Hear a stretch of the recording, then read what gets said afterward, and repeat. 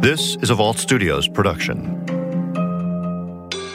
I'm Spencer Brudig. I'm Will Johnson. I'm Jessica Knoll. This show contains graphic material and is meant for mature audiences. This week on True Crime Chronicles.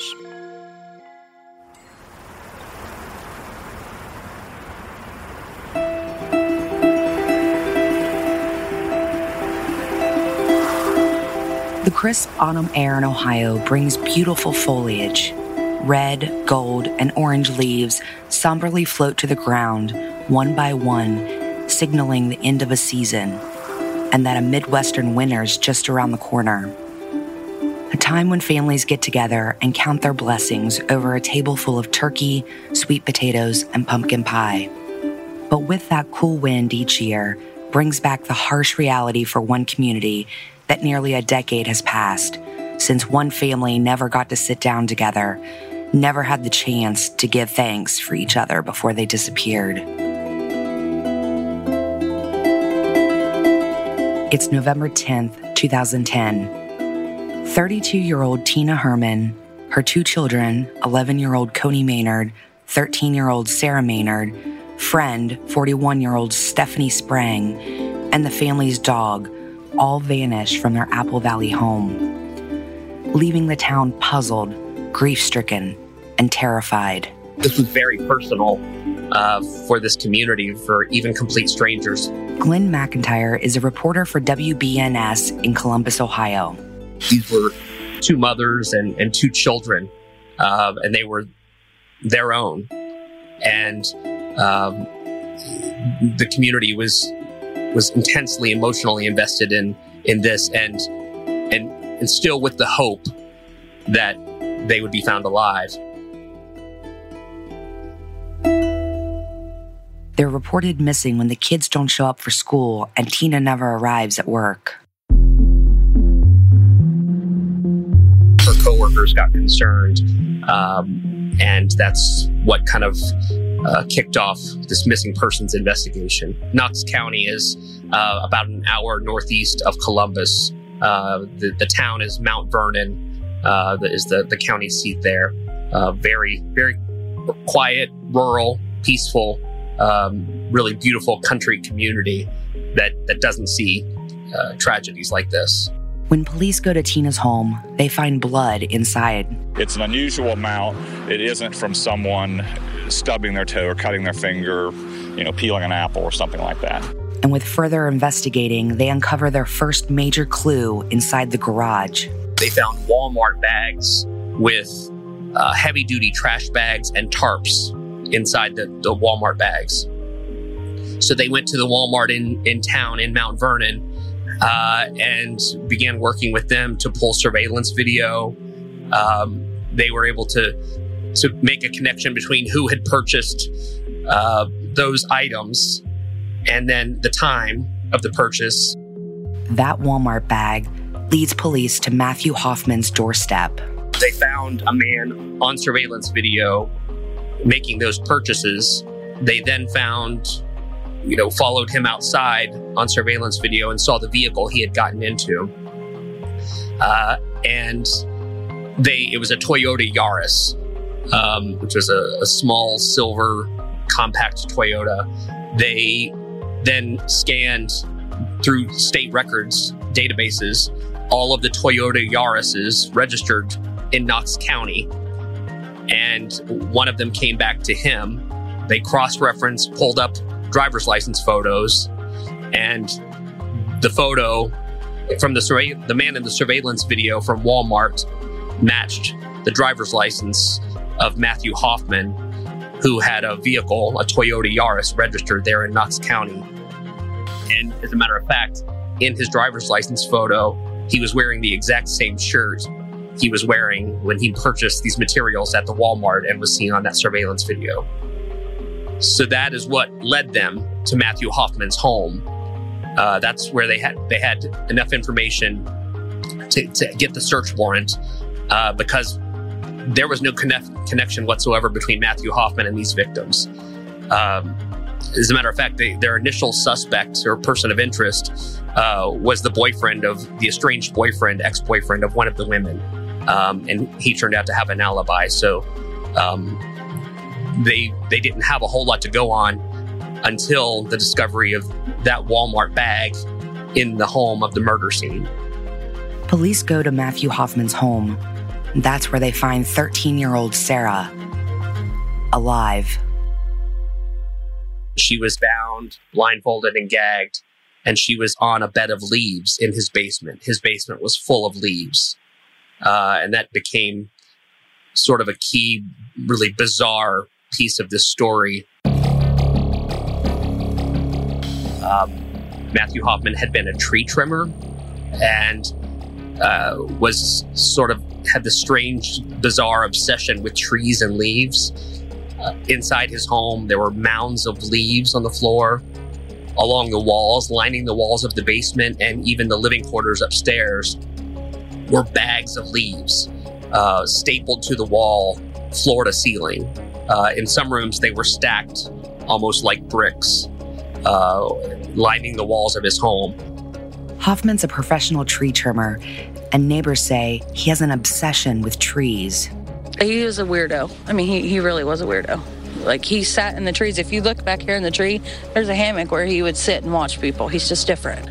Sarah remembers the moment the SWAT team finds her inside Hoffman's Mount Vernon home, just a town over from where she'd been kidnapped a few days earlier. I heard someone come in and they said, get down, and then they came downstairs, and then, well, they kept saying, I think she's down here, and then like a whole bunch of guys came down, and then they got me, and then they took me. I thought it was more bad guys at first, but then when I saw them with their helmets on and their and then it said FBI on their thing, so then I knew that they were saving me.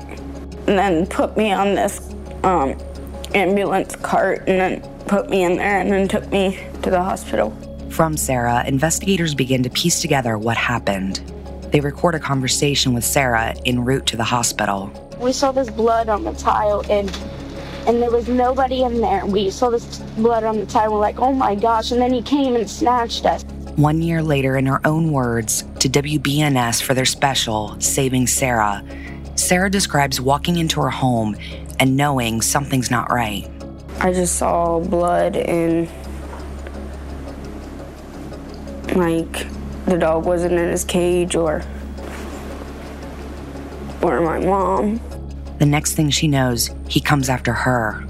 He came in there and then got out his knife and then like cut me a little on my finger and then said that he needed to find rope to tie my hands with, and then he took me down to the basement and then tied my hands and stuff and then brought me back upstairs and put me on the kitchen floor and then blindfolded me and gagged me. Blindfolded, she listens carefully to his movements around her. When he was in the bathroom, he kept coming out and it sounded like he was running out of breath, and like he kept opening the fridge and then he opened the sink was right where I was in front of, and like we had these little cabinets and that's where our cleaning supplies was, and he opened it and then I think he got something out, and then I heard him go in the living room, but I don't know what he was doing, and then like he went back in the bathroom and I heard him turn the water on and then turn off and then he flushed the toilet. The investigators later revealed that it was in the bathroom, in the bathtub, that he was dismembering the three victims, Tina, Stephanie, and Cody. That's when Hoffman takes her from her home and drives her to his house. He grabbed me and then took me to the car and then put blankets over me, and then he started driving really fast, and then he took me to this house and then laid me on the floor for a minute, and then he came back and picked me up and then took me in this bathroom, and he took the blindfold and stuff off, and then I still had the ropes on, but he just left me in the bathroom. Then the man takes her to the basement. It was scary because I didn't know what was down there because it was really dark, and like and there was no windows, so you couldn't be able to tell if it was like daylight or if it was dark time. She's held captive for 4 days without food and is sexually assaulted. She was able to tell them what she had seen, but she didn't know what had happened to her mother, her brother, or the friend Stephanie Sprang. And so that was still a complete mystery at that point. But the scene where she's snatched from holds some clues. It was an unusual amount of blood.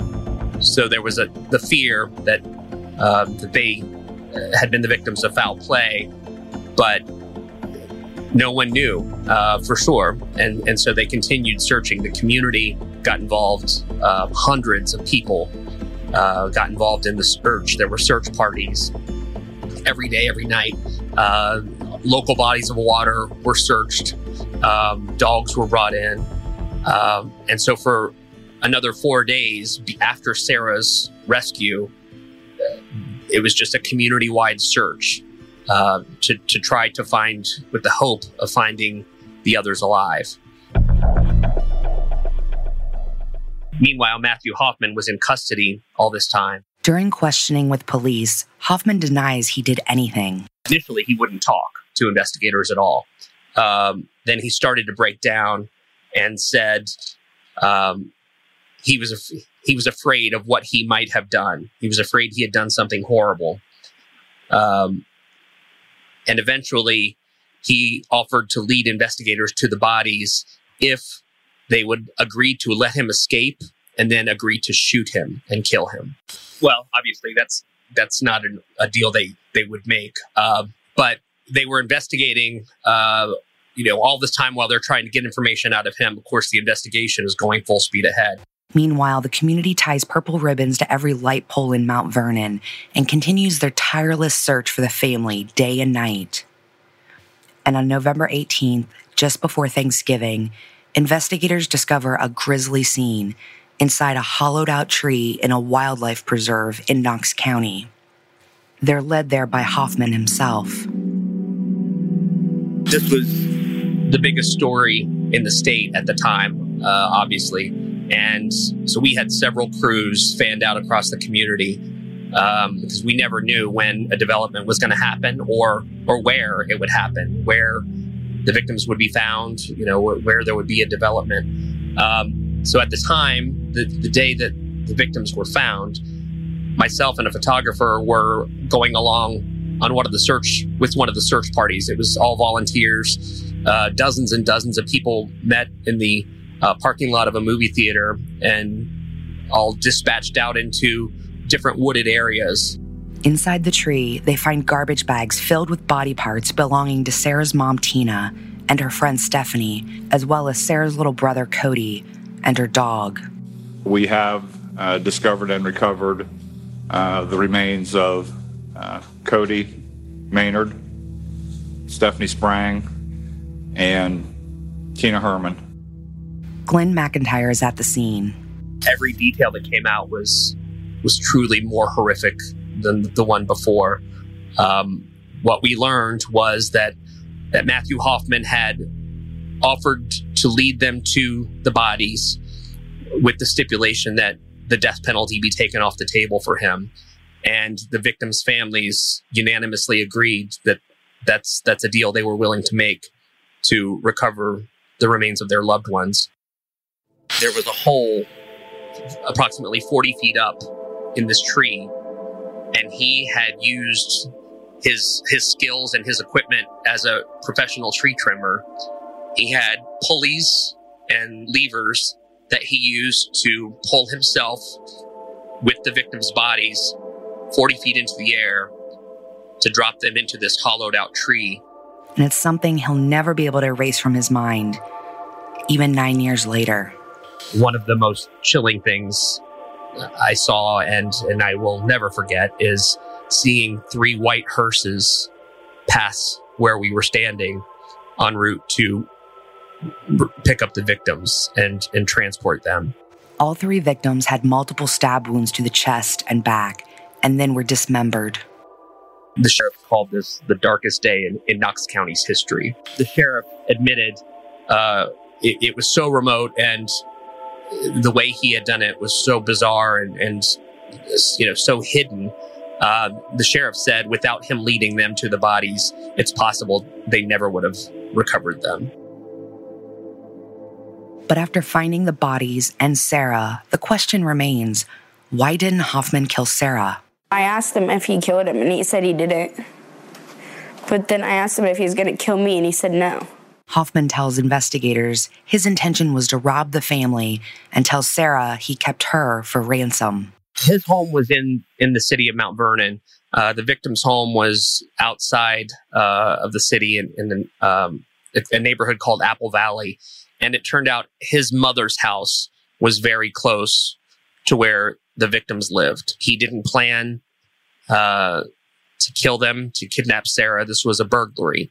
And he said he chose them because their garage door was broken, and he knew that he had a means of entry. In 2011, Hoffman pleads guilty to 10 charges, including the 3 murders and for the kidnapping and rape of Sarah. He's sentenced to life in prison without the possibility of parole, with the death penalty now off the table for leading investigators to the victims' bodies. And their families make statements directly to Hoffman during his sentencing. You're a coward. You're a real piece of... I hope you are cast into the fiery pits of hell, you sorry excuse for a human being. Stephanie Sprague's sister, Sherry Baxter, wants to look Hoffman in the eyes one day. I want to see him face to face because I wanted him to look into my eyes and see my sister. And I vowed to myself, before I die and leave this earth, he will look at me. It's a case that has forever haunted McIntyre, even to this day, especially the site of that hollow tree. Just in the middle of these deep, dense woods, you saw this tree, which almost became the final resting place of these victims. And there was a square hole cut in the tree where law enforcement had cut into the tree to reclaim and recover the victims. And Matthew Hoffman had requested, as part of him sharing the location, he requested that tree not be harmed, that tree stay and be left where it is. Law enforcement did not keep that promise.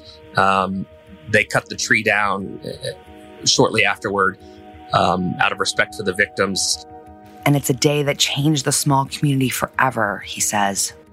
The day the victims were discovered, it was just the heartbreak and the grief in that community. It was palpable. You could feel in the air. This had been 8 days of people praying and searching and hoping for a miracle. And the news that these 2 women, this little boy, had been found dismembered in such a horrific, grisly ending, it was truly devastating to this community.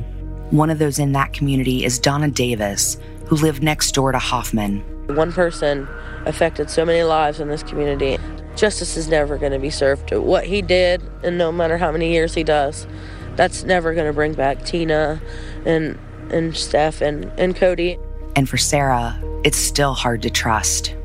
You watch all around you, making sure that no one tries to take you.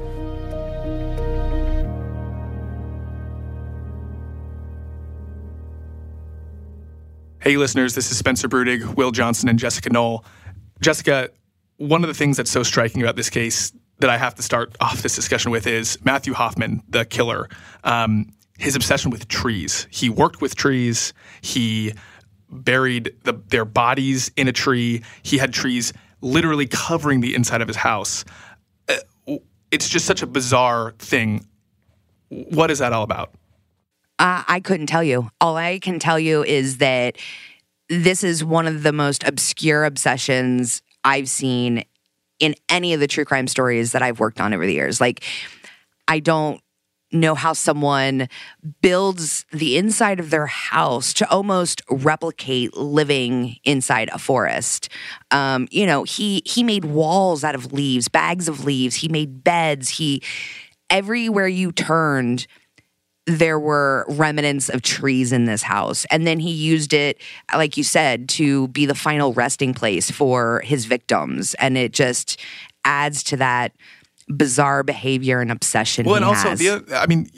they would not have been able to find these bodies if he had not led them, because his skill of climbing up, 40 feet into a hollow tree and dumping bodies, it's horrific and incredible. That was crazy. I was thinking about, when you're describing that, the fact that he had pulleys and all of his equipment there, and he was able to go out there. I don't know what time of day or night it was. Well, and he used to perch in trees. His neighbors would see him up in trees watching over the neighborhood. So this was like his element. He was used to this. This was like second nature to him. So twisted. I have to say, I was really happy to hear that he made this request that the tree would not be cut down, that they went ahead and cut the tree down. Right. The police didn't want to make this scene a spectacle where people would come and see his handiwork, basically. And so the nature preserve where this tree was found, which, by the way, they never would have found had he not led them there. And so they didn't want it to be that kind of memorialized place for him or the victims, so they cut it down out of respect for the victims and the families. And that image of the three hearses pulling away from that preserve is so poignant, touching, and terrible. Yeah. I watched the video of that from the documentary that the station did, and I can't imagine being there at that scene and watching that, as they carry those victims away. Just horrendous. And do you have any updates on the now not 13-year-old girl? It's been 7, 8, 9 years on Sarah. What's she doing now? Right. So that documentary that WBNS in Columbus did, they actually spoke to her, and you hear her in this episode, and they spoke to her about a year after she was rescued. And at that time, she was living with her dad. She had obviously a lot of trust issues of who she could trust and everything, but she seemed to be doing pretty well as far as school goes. She was playing volleyball. She made the honor roll. I'm not 100% sure where she's at today, but that's where she was at that time. All right, Jessica, thanks for bringing us this story this week. Of course, we bring you a new story and a new case every week. We've been doing this since June of this year, so a fair number of back episodes you can go and listen to. Spencer.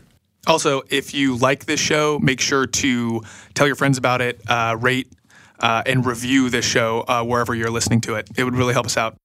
And a huge shout out to Glenn McIntyre, a reporter with WBNS in Columbus, Ohio, who helped us with this story.